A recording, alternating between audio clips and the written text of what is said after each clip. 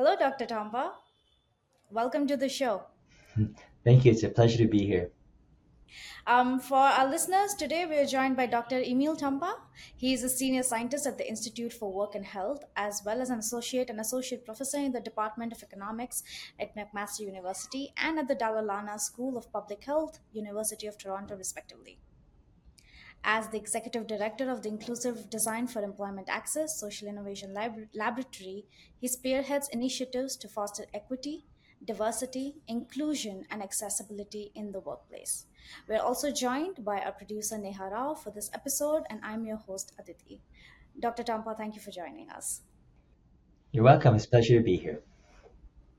We always start with one question, one common question that we have for all our speakers, because we're always curious to know how did you get into this field? Can you tell us a little bit about how, with your background as an economist, you came into the field of occupational health and specifically into work disability policy? Okay. Well, it's a long journey that brought me to where I am today.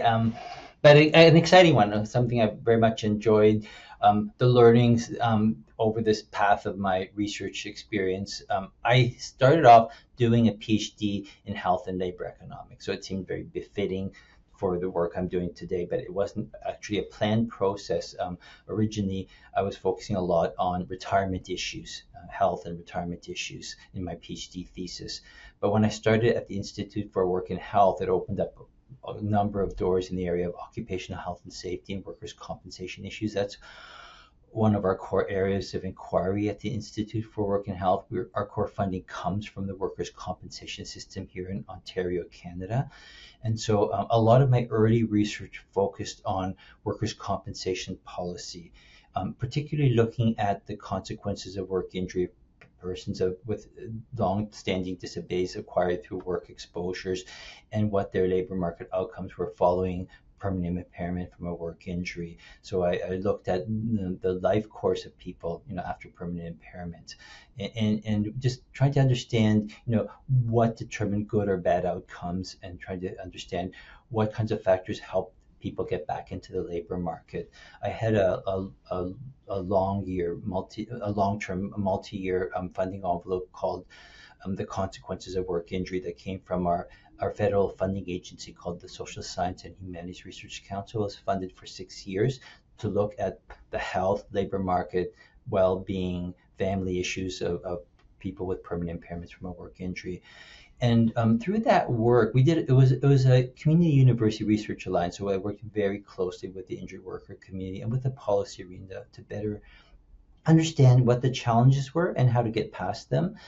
And when we were doing that work, we realized that some of the pathways that injured workers took in terms of support seeking went beyond the workers' compensation system. In Canada, I'm not sure how it is in other countries, but in Canada, we have very compartmentalized disability support programs depending on where your injury or illness or how your disability onset arose. Workers' compensation funds and supports work injury related and work disease related outcomes, in terms of the healthcare needs, and then the return to work needs. But if you acquire an injury or disability from other sources, there's other programs that come into play, private insurance.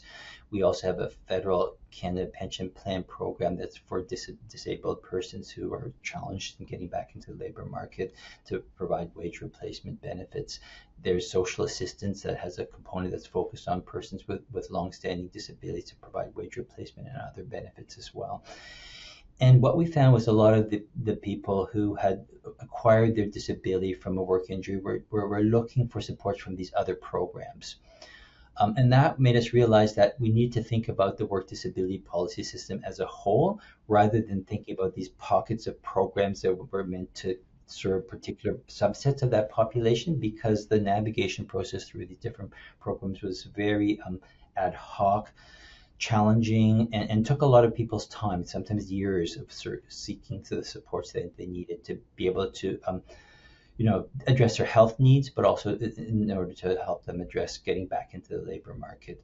And so the next iteration of what we were doing turned to looking at the disability policy system as a whole in Canada. And so we got funding for another longer term funding initiative from our Social Science and Humanities Research Council. It was called the Partnership Grant, where we worked with all of the stakeholders in Mm-hmm. the broader work disability policy arena to think about how we can help bring those different pockets of support programs together in some way, bring some cohesion to it. So we dealt with a lot of navigational issues about support seeking and thinking about how the policy arena can hopefully work together amongst these different programs to help support a more unified approach to supporting people who need help, both health wise in terms of the healthcare system, but also in helping them get back into the labor market as well. So that Center for Research on Work Disability Policy, which is the name we gave that initiative, went on for about 7 years. And it was quite successful. We have an ongoing conference we do every year called Disability Working in Canada, which was a spin-off from that initiative. Right. That is a stakeholder conference where all of the people in the work disability policy arena who are stakeholders in that policy arena come together around December 3rd, which is the International Day of Persons with Disabilities. We come Mm-hmm. together to talk about some of these navigational issues, the support seeking challenges, the challenges of getting back into the labor market. And we do that every year. We've been doing it for about 7 years. We also do what we call a federal, provincial, territorial policy roundtable, where we get the different policymakers in the different parts of Canadian kind of Mm-hmm. government roles. There's a provincial role, territorial role, and then there's a federal role. They come together to dialogue around how they can work together to better support Mm-hmm. persons with disabilities. And that's been ongoing as well for the last about 7 years. Quite successful. The policymakers are very keen to help support a more cohesive approach to support seeking for persons with disabilities. That has ended, and now our next iteration is this social innovation laboratory that's focused on what we describe as demand side capacity building. We call it demand side capacity building, but one of the challenges we realized was employers were struggling on how to do a good job of supporting persons with disabilities, whether they come from the workers' compensation world or they come from other parts of the labor Right. market, and need some accommodations to be able to work, whether it's at the front end with recruitment, hiring, and onboarding, or whether it's a long-standing employee within the Mm-hmm. organization and they have late onset of disability and they need some help, in meeting the challenges that they Mm-hmm. have through accommodations. And because we saw employers struggling on how to do that well, we realized that we need to focus a lot more attention on that side of the equation. A lot of Right. effort in the past has been focused on what we describe as the supply side, skilling up workers with disabilities, getting them job Mm-hmm. ready. And that's an important area, but even when they're job ready, sometimes they struggle to find employment because on the employer side, the demand side Right. struggles to accommodate their needs. And so skilling up employers, getting them up to speed on how to do accommodations well was an important area we felt warranted research inquiry Mm-hmm. and research to practice, trying to identify solutions to these problems based on knowledge that we're generating as academics.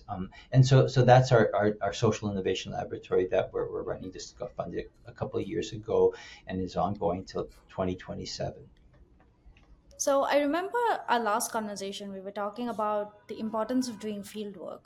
And Mhm. while you were talking through the different initiatives that are happening and the conference, it's marvelous to hear that so many systems are coming together Yes. to solve and not solve, but to make sure that people with work disabilities are taken care of and they're getting Yeah. the support that they need. At the same time, there is this area of field work that I know that you are very focused on making sure that we're listening to the people who actually have these disabilities and Yes. making sure. So, Yeah. how do you ensure that those two ends, like the left hand is talking to the right hand Yeah, yeah, essentially? yeah. No, good question, and I'm glad you're asking that because it's a really central part of the work I do with my colleagues. First of all, I want to mention that it's solution focused. I mean, a lot of times at the front end of research, you're trying to find out what the issues are, what the challenges are, Yeah. where there are knowledge gaps. That's really important at the front end, but we also want to take it a bit further and find solutions that are knowledge based on our research. One of the things we do, though, speaking directly to your question, is what we describe as co-design. the partners, the stakeholders, are active participants in the research process with all of the initiatives that I've just described, the three of them. The first one was a Community University Research Alliance. They described it as that from the funder, where you're working directly with the community to help find solutions. The second one was very partner driven as well, the Center for Research on Work Disability Policy.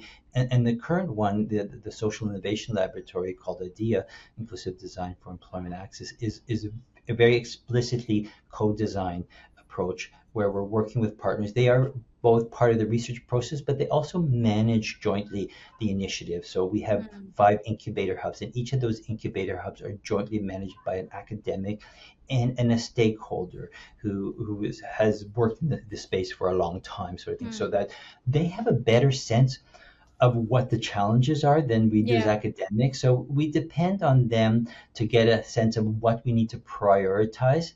We also start off our research process with this. We have this 5-step methodology we developed as part of our research paradigm. And at the front end, what we do is we do environmental scans, talking to key informants in this area of inquiry, both within Canada and internationally, to identify both issues that they're aware of that need to be addressed, but also solutions, promising practices that they've Mm. seen that appear to work well, maybe on some small scale in a local jurisdiction or within a company. So we do a lot of environmental scanning at the front end to identify what that field knowledge is, Mhm. as well as synthesizing the peer-reviewed literature in that space, as well as gray literature. So that's all part of our environmental scanning at the front end, so that we have a good handle on the Yeah. knowledge base, and then think about, well, where are there still gaps that need research inquiry, and then we work closely with our partners to identify solutions, test them out on a small Yeah. scale to see how they work in different contexts. Sometimes they need a bit of tweaking for different types of Mhm. contexts. And then we think about scaling, getting it implemented across a particular sector across Canada if we find it's very promising and is broadly generalizable. So the scaling part is really critical to get it into the system, to create a new normal about how things are done. In the case of employer capacity building, Mm. some of the solutions are about workplace systems and partnerships, where how all of these stakeholders in the workplace environment, the employer, the worker, maybe in some cases labor or union or Yeah. representation, is all part of that workplace stakeholder group, working together with them to help scale these solutions across a whole sector, across the country, because we want to have high impact. One of the key missions of our social innovation laboratories that have a high impact over the 6-year funding Right. envelope that we have. So we really want to show that we can move the needle forward in terms of the employment of persons with disabilities over that time period. That's really incredible work that you're doing there. Thank But you. moving away from this, your keynote for Primus is focused on how economic evaluation can provide critical input into policy and practice at workplace and system levels. Mhm, mhm. We already did cover a bit of that in the previous answers, but can you elaborate on why such evaluations are necessary? Yeah, yeah, yeah. I think they're absolutely critical. In general, I would say measurement and evaluation on an ongoing basis is really critical. That's something we promote all the time, is Hmm. this notion of ongoing monitoring and evaluation, not just on the economic side, but on all kinds of relevant outcomes. So I think of that as also informing a process called continual improvement. Some of my background work that I've done in this space is around developing standards, Hmm. ISO type standards. In Canada, we have a Canadian Standards Association that does standards development for management systems. I've Right. developed a couple of them with the CSA, the Canadian Standards Association. One of them we did was on work disability management systems, which I chaired the technical committee. I think it was released in 2020. We've done a couple of other ones, equity, diversity, inclusion in the building trades. That's just out for review currently.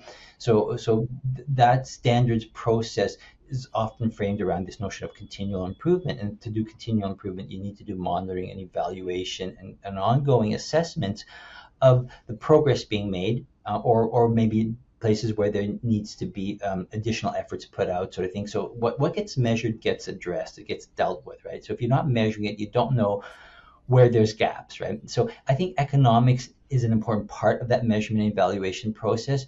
One of the key things that employers in particular always ask us when we suggest, some of the solutions that we've identified as being promising ways to address some of the challenges that they experience is, what's the business case? What is the economics for it? Is it in our interest to invest, resources into these initiatives, right? So we need to be able to answer those questions Yeah. at the employer level, but also at the systems level when we suggest promising practices that are maybe more systems level for workers' compensation Hmm. systems or work disability policy systems. Then, too, they need to think about what is the cost and what are the benefits. And they'll only go forward with solutions that we propose if they understand and realize the win win that's there for them, that the benefits outweigh the costs. We even do that at the country level. I've been involved in several studies where we did what's described as regulatory impact analysis of new regulations coming on stream at the federal government level. It's part of a new law that came into effect in 2019 called the Accessible Canada Act. Hmm. It's an initiative that's being spearheaded by our federal government to be to make Canada a bit much more inclusive and accessible and society for all persons, particularly focused on persons with disabilities and labor market Right. engagement of persons with disabilities. And a number of regulations are coming on stream to address some of the requirements of the Accessible Canada Act. And one of the requirements of bringing new regulation in Canada is to do what they call a regulatory impact analysis, which is essentially a cost benefit analysis. So I've done a couple of them for new regulations that are coming on stream with the Accessible Canada Act. So it requires, obviously identifying what are the benefits to society across all of the different stakeholders and what are the costs to society. And they'll only bring on new regulations if they can show that the benefits to society outweigh the costs. So doing cost benefit analysis, even at those systems level, at the country level, are really critical. I've done similar work in the EU, looking at work injury and Hmm. illness at the country level, where we developed This is a going to be my measurement. next Yeah, question. oh yeah, oh sorry, maybe I'm No, no, no. jumping Go into on, a go new on. space. This is Okay, great. so we've done some work with EU OSHA to identify a methodology or develop a methodology on how to do this measurement paradigm of the costs and the benefits of work injury and illness at the country level. So we developed the framework and then we piloted it for 5 countries to test it out to make sure it was operational at the country level. We developed that. It's a peer-reviewed publication. And then that methodology is being rolled up across the EU, across all of the different countries that are part of the EU as a monitoring and evaluation process at the country level. The idea is that if you monitor and evaluate the economic burden of work injury and illness at the country level, you have a better handle on where there's gaps that need to be addressed. If the burdens continue to be substantial in certain sectors of the economy, you think, okay, there's some work needed to be done here. What are some solutions we can implement in this sector to reduce those burdens?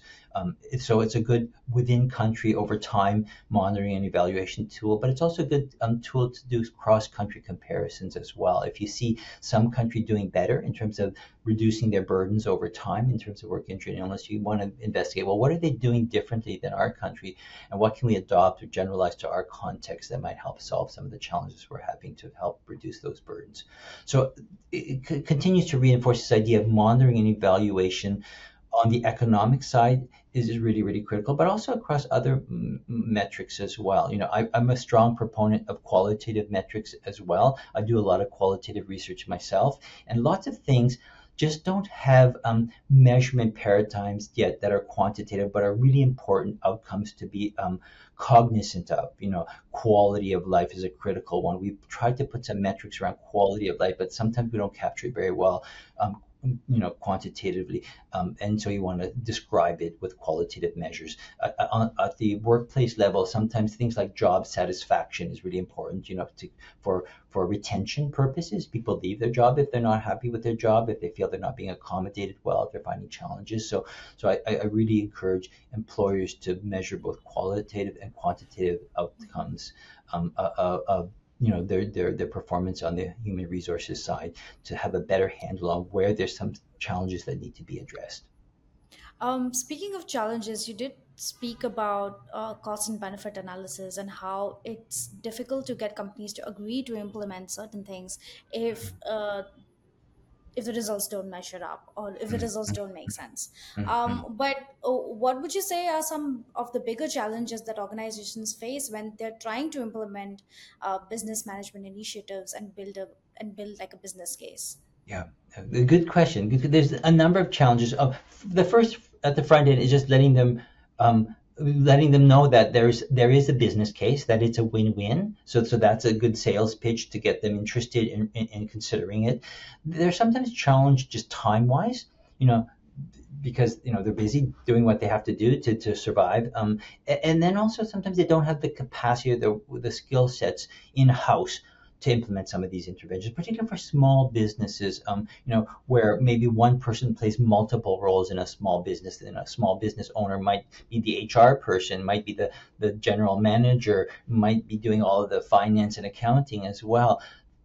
Somebody like that finding the time to implement something new and that might be in their best interest long run, in the short run it can be a challenge for them to find the capacity, the time to do it, and maybe not have the know-how as well in house. So sometimes we try to build communities of practice where there's peer-to-peer support amongst the stakeholders in workplaces. That really helps. Sometimes they can reach out to some of their peers to find out, what are some quick fix solutions that we can do to address some of these Yeah. challenges. What have you done in order to implement this new approach? How did you find it worked best in your context? So that peer-to-peer support is really, really critical. There are communities of practice in different forums. I know the CSA, the Canadian Standards Association, with their standards that they developed, often will have communities of practice around some of the standards where there's a platform for them, for peers to support each other. In the work disability policy arena, there Yeah. is as well. Even with the governments, our federal, provincial, territorial policy roundtable is somewhat of a communities of practice where governments from different levels of government in Canada come together to dialogue around some of their challenges and try to help jointly find solutions, work together to find ways forward to address some of these issues in the work disability policy arena. Do you have any sort of like starting points where companies like these, like you're saying, small and mid-sized companies, can begin to include comprehensive work disability policies in work, like in places where people with disabilities are overlooked? Yeah. Yeah, it's a good question. Some of the solutions we develop need to target specific needs like small business, so bringing it down to a level that's approachable. What are the essential, maybe three or four or five things you can do to be more accessible and inclusive of persons with disabilities as an employer, and keep it really simple. What are the really hot button issues that you can address quickly, reasonably, with little investment of resources, and think about implementing those first, right? So bring it down to a level that's really approachable is really critical, and working with some of the small business communities as well. We are working at the municipal level with business improvement associations in different areas, in retail and Right. commercial type things, where they have some peer-to-peer support to support each other in advancing some of these issues in their workplaces. But bring it down to a really approachable level, the essential things that they need to do to get started. Because for a lot of organizations, this is completely new terrain, and you can't throw Right. at them some complex. Even a CSA standard is pretty generic and it's hard to digest. So they need implementation guidance. What do I need to do to pick up some of the essential parts of this standard? So we develop implementation guidance really designed specifically for target audiences. So what would be like an example, like what is the first thing that a small company can do to make sure they're more inclusive? Yeah. Well, one of the biggest What challenges. I'm hearing also is that it depends on the use case, and I certainly don't want Yeah, to put you on no, the no, no, spot. no, no, no, no. That's a really good question, and totally relevant. And I'm glad you've been asking it, because there are some things that once you realize it, it's pretty obvious. Like, one of the biggest issues is stigma, right? And it's Right. not about resources. It's just about attitudinal change. Realizing that there's talent amongst the population of persons with disabilities, lots of talent that's just not tapped into. And oftentimes, accommodations have very little external cost to them. It's about just a different attitude, being more flexible. Some organizations allow flex time for family needs, but never think to give flex time for persons with disabilities because they need a maybe a slightly different schedule because they have Yeah. struggle in the morning getting to work, or sometimes working from home. We've done that with COVID and pandemic, and realized it can actually work quite well, but we never realized to do have that flexibility sometimes for persons with disabilities, where maybe sometimes navigating transit systems can be a challenge, somebody with Mm. mobility issues or someone with neurodiversity, and would prefer to work from home some days, kind of thing. Now we realize, well, that's totally doable, and you can be just as productive, but with technologies that we have available, it works as well as going into a site specific location where everybody else is based there, kind of thing. And so we realize sometimes that just doing something different isn't so scary, Mm. and diversity is actually part of our humanity, and there's lots of talent to be tapped into, and sometimes diversity results in more creativity. When people come to the table with different lived experiences, they see the world differently, they bring new insights into the organization, into the teamwork, kind of thing. And so it's actually a win-win. It can be more productive, more creative, more opportunities are unfold when you allow your team to be more diverse and embrace that diversity rather than fear it. So I that stigma, I completely think, is agree. Yeah. something that's really critical for most organizations, particularly small business, because we often get used to that tunnel vision. This is how we've always done it, right? And so you don't can see beyond that historic way of doing things, and it just sometimes it causes a disruption like COVID, makes you wake up to the fact that we can do things differently. And yet you see people returning back to the office. Yeah, yeah. Now, now we're trying to get people back to the office. We've all gotten very comfortable with working from home. And especially for people with disabilities, everybody was living the way they were living for 2 years, and now Yeah, everybody else is going back yeah, to the way things yeah, were, yeah, yeah. and they're being overlooked again. Yeah, yeah, and So definitely there's some challenges. There's a lot of isolation and mental health issues that might unfold when you're isolated. So we need to find new ways of engaging, communicating, having rapport on Zoom or other platforms that people use if they're working remotely, and that's really critical. So organizations are obviously trying to think of creative ways of creating that cohesion, that social mm, cohesion, that sense of community amongst the workforce, even when they're not on site together in the yeah, same space. that's really important as well. Do you think advances? I know that most of your work is centered in Canada, and you just spoke about your work in EU, in the EU region. But do you think countries like India and in South Asia, is something like this possible in other countries? Or do Uh, you think the challenges will be different depending on what country we're talking about? I think a lot of it is broadly generalizable to whatever kind of context. I think that the broader issues we're talking about, equity, diversity, inclusion, and accessibility, are broad concepts that any country, any employer, wherever they might be based, needs to embrace. And actually, some of the students working with me are doing some of their work in India. One of my students just came back from India collecting data from a work site that's really advanced in including persons with disabilities. A large fraction of their workforce is people with sight loss and hearing loss in the manufacturing sector in Bangalore. Actually, he was based doing his data collection in Bangalore. So prime example, the principles that he has learned doing his PhD studies here in Canada, he's taking to a South Asian context, and doing some case study analysis with really great data from a really progressive organization. That's so encouraging and inspiring to hear, and I'm really happy that this work is happening. And thank you for the work that you're doing. Thank you for asking these really pertinent questions. I want to share as much as I can from our learnings, kind of thing. I think it only works when we all work together. When we think about Absolutely. the global economy and supply chains, one of the key things that we're going to move into shortly in some of the work we're doing in our social innovation laboratory is looking at supply chains and disability and inclusion in the supply chain. So much of our industry is connected across jurisdictions, and I think it's not something that or an organization should take just to their immediate workforce here in Canada or wherever they are based, but think about their responsibilities across the supply chain, Mm. and inclusion, equity, diversity, inclusion across the supply chain. So I think it only works if we all work together, given our global economy. Right. And now with a lot of work being remote, a lot of the people that are being employed at organizations are abroad, for whatever reason, Yeah. and because there's talent in other countries that they need to tap into. So they need to think about these issues on a global scale. It's not country or jurisdiction specific. Um, That makes sense. Thank you for that. We spoke about remote work for a bit, and now I want to. I know you talked about this question before we hit record, but you, in your research, and we'll link the paper in the description, but you allude to the fragmentation of the future of work Yeah. and how it's an emerging public health issue. Yes. How do Yes. some groups of workers potentially experience conditions that contribute to vulnerability in the future of work? And we Yes. did discuss some of this before as well. Yes. Yes. But And that's a very important thing that we need to all think about and work on addressing.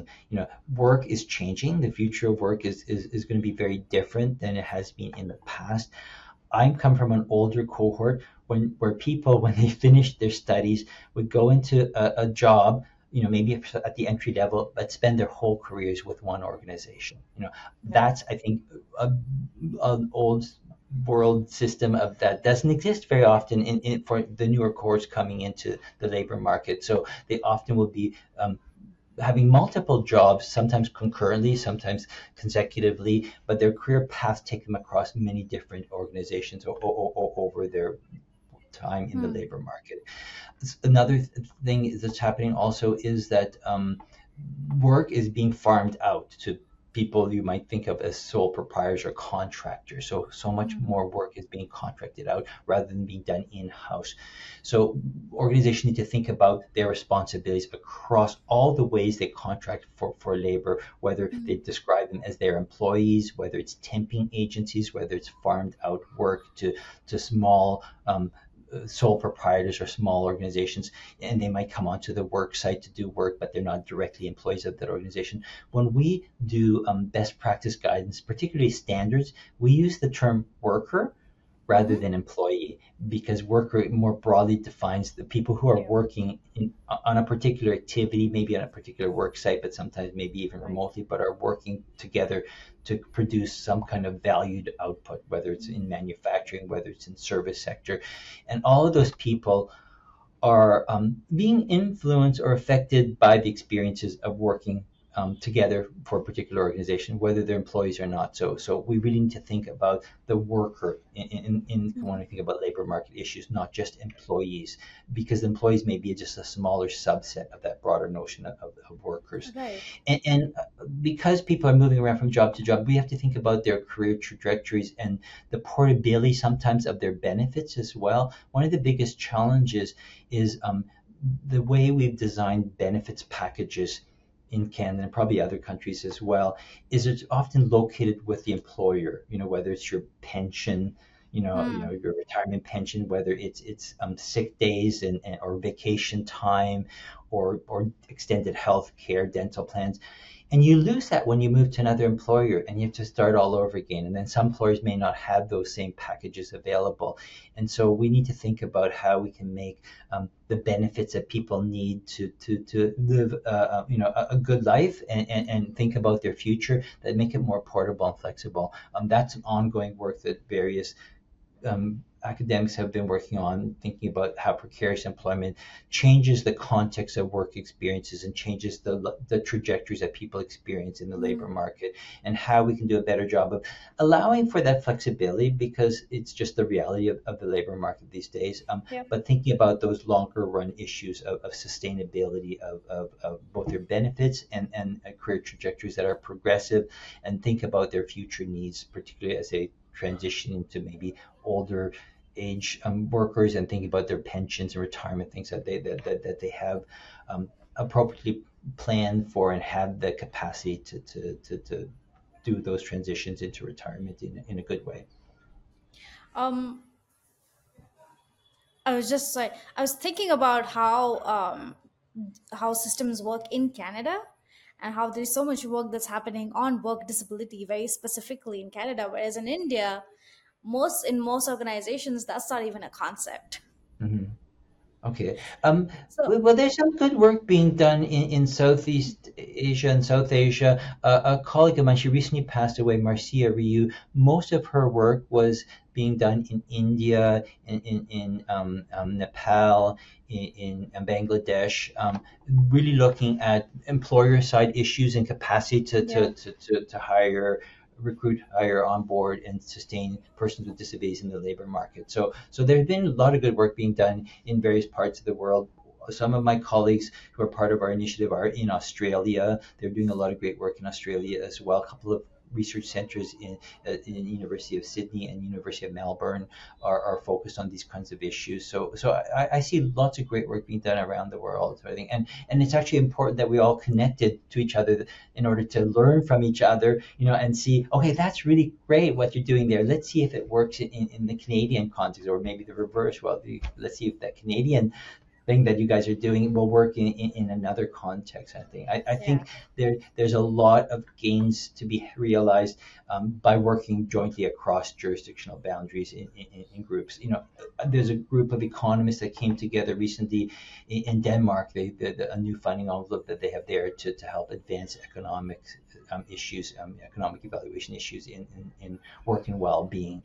And again, really important to work together, because a lot of the measurement evaluation only has, I guess, substantive advances in the field if we through consensus we agree on how we should do these kinds of evaluations.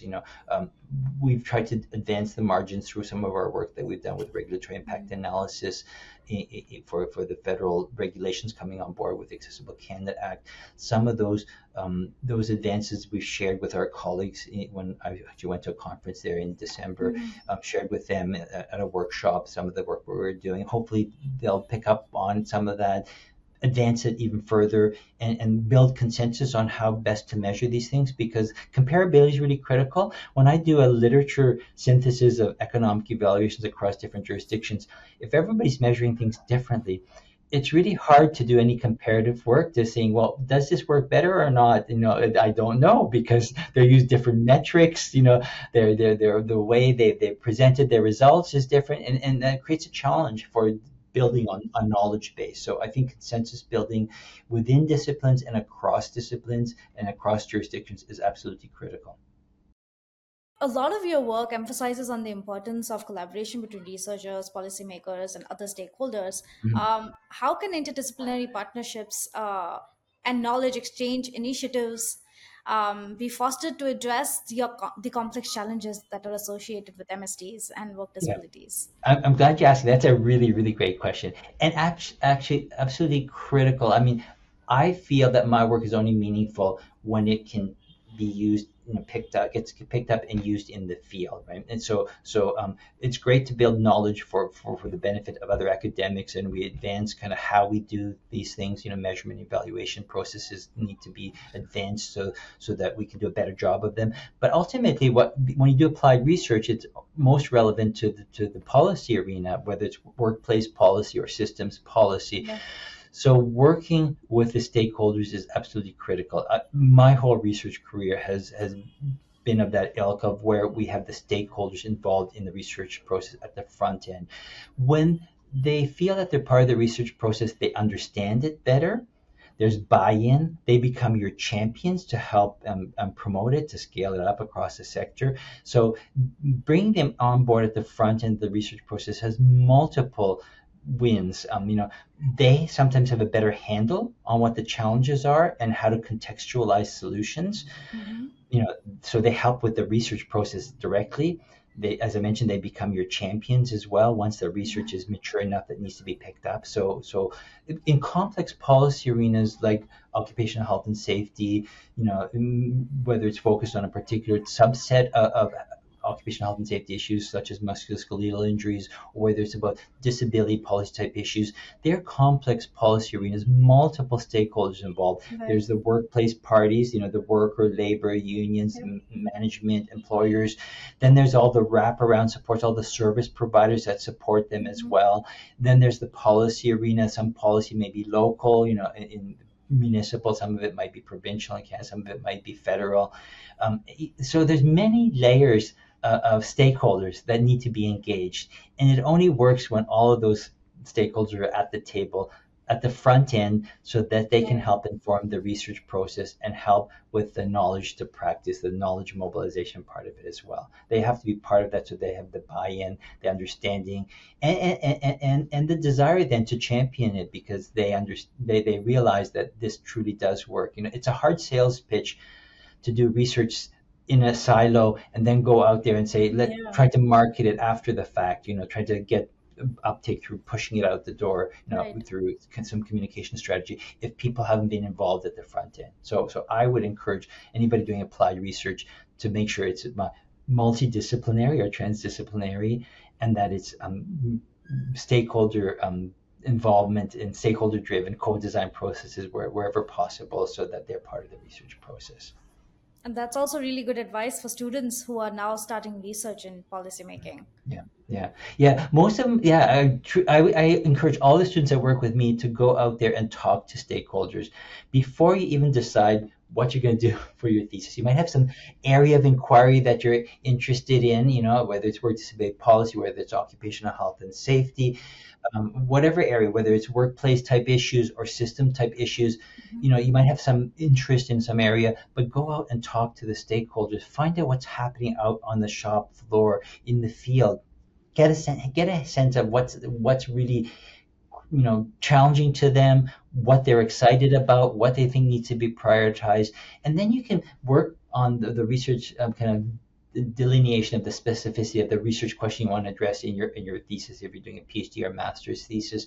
Once you have a good handle of what's happening in the field, I think so, and then those people will be there for you if you need to do primary data collection. It's a real challenge to do primary data collection. A lot of times when you knock on somebody's door on a cold call, they're too busy to give you the time Right. to think about entertaining them in data collection kind of thing if you want to go to a workplace to collect data. So getting them involved at the front end, framing the research priority setting process with them in mind and their needs in mind is a really great entry into kind of the disability policy or the occupational health and safety field, directly involving stakeholders through that process.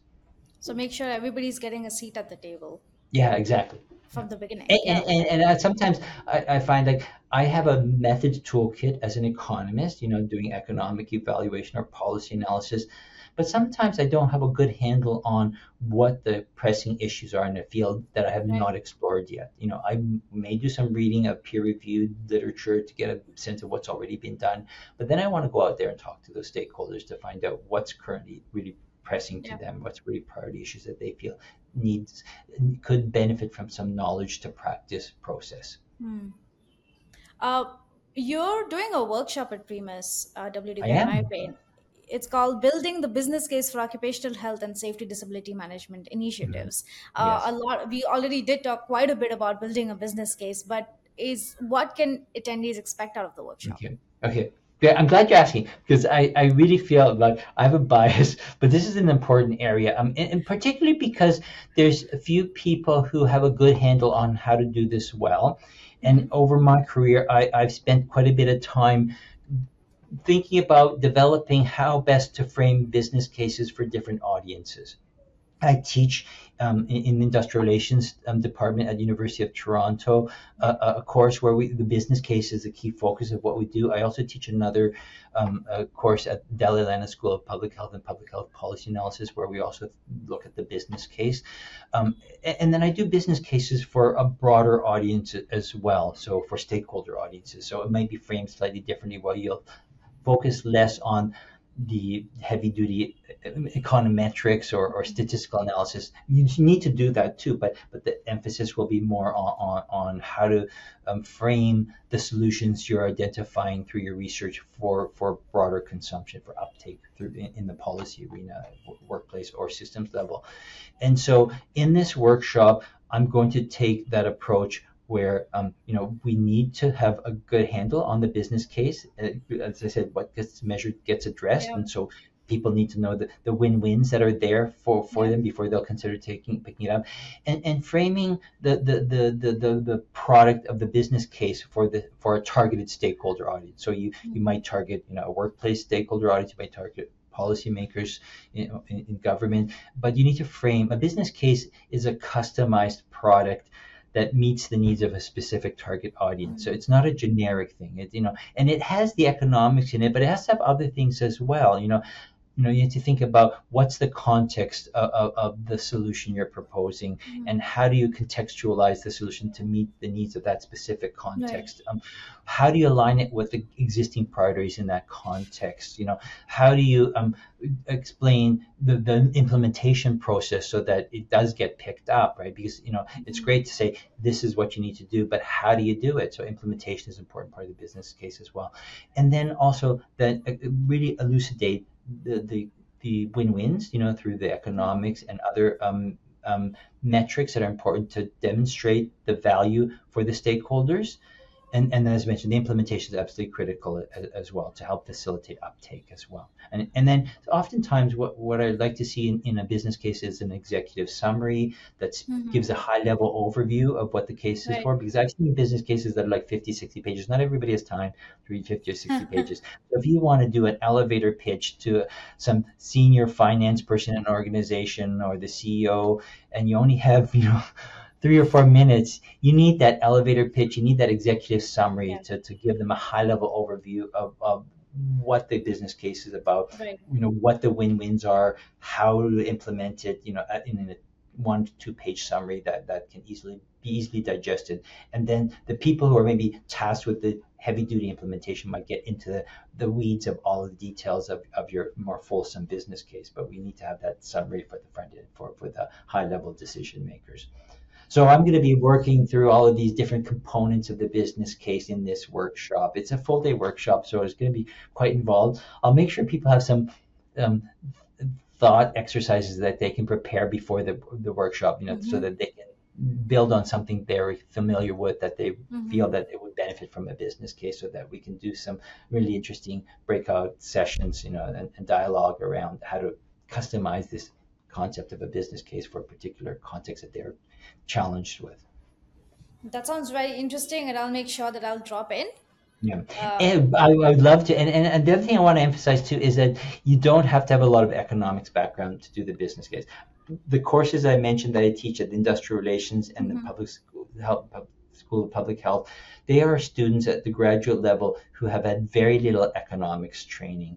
And by the end of the course, by the end of the module, they're quite comfortable with addressing some of the issues that are really economic specific, Mhm. but more broadly, very comfortable with doing the business case. I'm trying to frame this workshop for a broad audience coming from different kind of fields, whether they're from the academic field or even policymakers, workplace stakeholders, if they're there and interested in learning about the business case. Because ultimately, business cases are often done in the workplace by maybe an HR manager, by an occupational health and safety manager, disability manager. They need to be comfortable with how to do a business case if they want to promote some new initiative that requires some investment of resources, because they need to sell that initiative to the Right. chief financial officer or the CEO or whoever might have the ability to give the go ahead to use Hmm. resources of the organization. So the business case is a practical tool that not just academics need to be familiar with, but people working in the field need to be comfortable with developing. So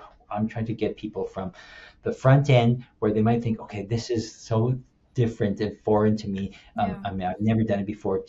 To after the end of the workshop, hopefully being very comfortable, give them some templates on how to kind of standardize it, so that they're not always starting off with a blank page, but understand how to drill down the different components of the business case in a good way, so that the solutions that they're proposing will get picked Yeah. up and implemented. That's the ultimate goal of the business case. I hear that. At HR managers, I'm going to give a special shout out to them because this Okay, does go seem for like it. this is Yes, for them. yes. All right. I think we're ready to wrap this up. Yeah. Yeah. Do you have any last passing last thoughts before we end? No, I can't think of anything offhand, but it's been a delight talking to you about the work I do and the work I will be doing at the conference and in the workshop kind of thing. I'm really excited about it. I think it's a wonderful gathering of expertise coming from all over the world, and I feel like I'm going to learn so much just being there and hearing what other people have been doing in their space in their field, and then having these opportunities to share and have the dialogue about some of these issues through the workshop and between sessions. It's going to be a delightful conference, I'm sure, and I'm really looking forward to it. I'm looking forward to meeting you as well. Pleasure talking to you.